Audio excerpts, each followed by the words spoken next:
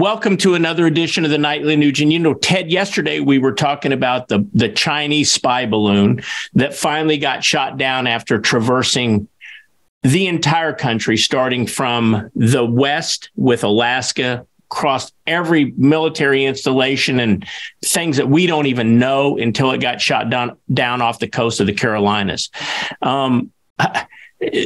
Now we're hearing that these balloons may have crossed America during Trump's watch, but the Pentagon didn't tell him. This is just stories that are coming out. It's happening right now. And I want to talk one other topic. Obviously, you've brought up Mark Milley and the fact that he swore he would warn the communist Chinese military and dictator if Trump was going to make a move. But before we get into that, I want to show this picture to our viewers and see if you think there's anything wrong with this. So my question to you, Ted, is what's wrong with the U.S. military? Do you see any connection between the wokeness and our lack of preparedness? And really, isn't it treason if the Pentagon acts independent of the commander-in-chief? A lot to unpack, but fire away. I'm an unpacking daddy. I can handle all of the above and then some. This last weekend, I hung out with heroes of the Navy SEALs, the Army Rangers, Delta Force, Green Berets. I communicate regularly with Greg Stubbe, a warrior who sacrificed much for his oath to the Constitution on behalf of we the people.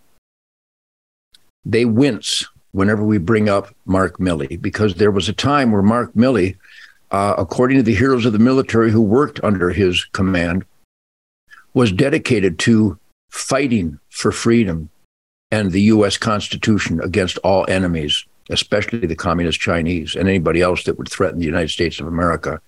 That has all changed.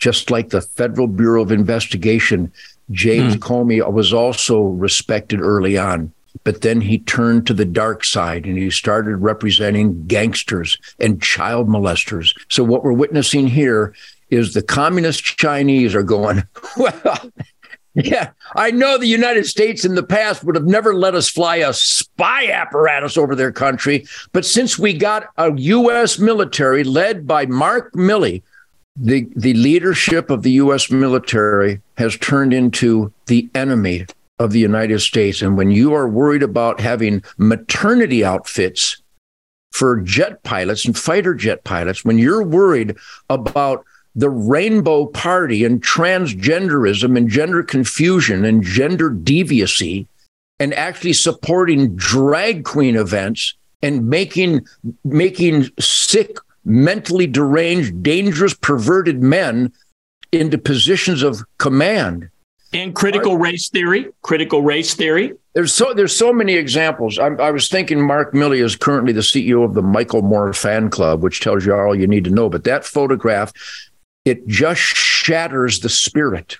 It causes more traumatic stress among the heroes of the military that have dedicated themselves to die for freedom and drag their buddies off the battlefield in pieces who did die for freedom. And then you have a Mark Milley turning on the U.S. military, the U.S., and the U.S. Constitution. Mark Milley, what happened to you, man? Are you a Satanist? Did you win a Grammy? Are you worshiping Satan? Are you celebrating the Tractor Supply drag queen, Michael Moore, fat, perverted, devious, demonic men dressed up like ugly, nasty prostitutes, twerking their crotch to children in Houston and Waco and Baltimore and New York and Chicago? That's who Mark Milley is. And Mark Milley, if you were a man, you'd come on. Don't think you're going to send your boys to come and get Ted Nugent, because your boys, if they have any heart and soul, will stand with me against you, you oath-violating punk. That pretty much sums it up, Ted. I want to carry this conversation in again to Wednesday night this week, Ted, because I'm reading reports, and our team from, our investigative team here at the Nightly Nuge, China is buying up farmland by the droves. We're seeing food processing plants in America being destroyed by fire and explosion. Now there's a report out that the Chinese government is buying military academies in the United States. including the old military academy that President Trump went to. The story says for like 16 some $million they bought it.